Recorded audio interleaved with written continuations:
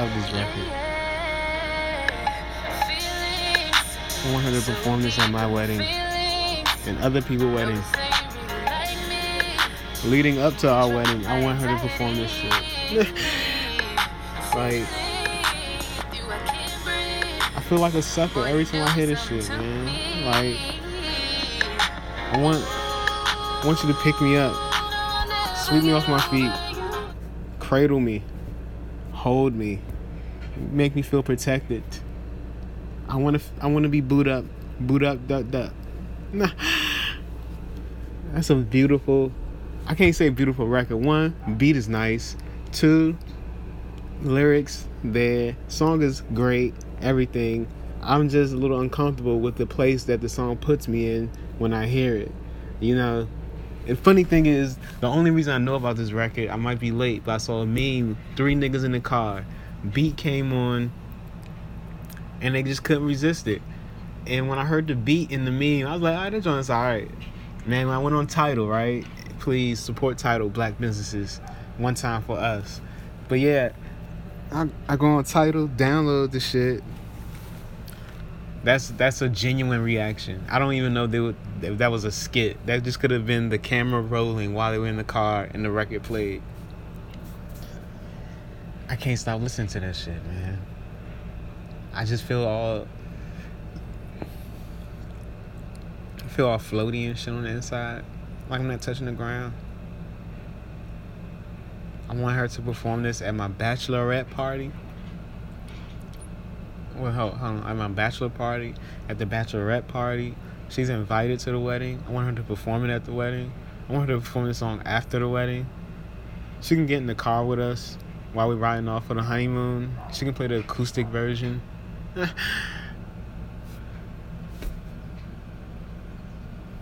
It's just, I can't explain to you enough. Funny thing is, 2 of my favorite songs right now, that Boot Up record, and there's a record from Eric Bellinger.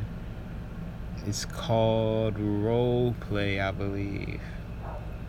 That's also a great song. It gives away a lot of secrets on how to keep the flame lit. You know what I'm saying? If you dig where I'm coming from. Giggity.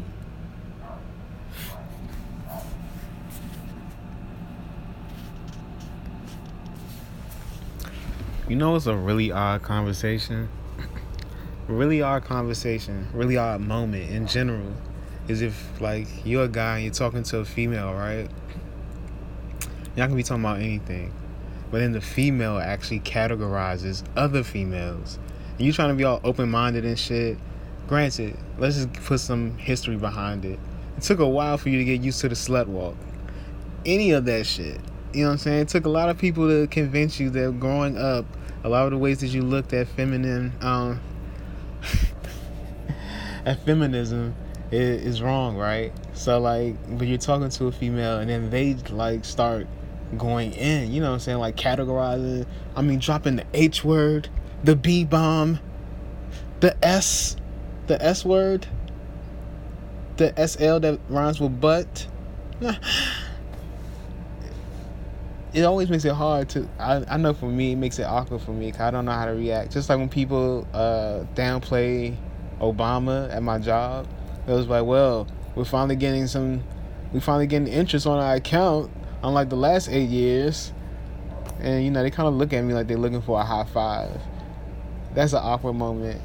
That's probably second to a woman actually not, when you're practicing feminism and then the female isn't, puts us in a real awkward position. You know, you talking about women and stuff like that. And like, yeah, cause you know, these ratchet hoe bitches. I'm like, wow, that's a lot of category. Ratchet hoes. Like, it's 2 categories, man. You can be ratchet without being a hoe. You can be a hoe without being ratchet. It's 2 categories. I'm trying to eliminate both of those because we're not supposed to have any categories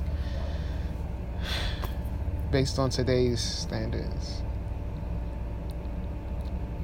But it's always awkward to end that shit because in the back of my mind, I'm like, yeah, you're right. That ratchet bitch can go do something with her life. But I don't want to necessarily say it, you know, 'cause I'm not supposed to. I thought we were past this, you know. I think I just let the cat out the bag. I'm about to go.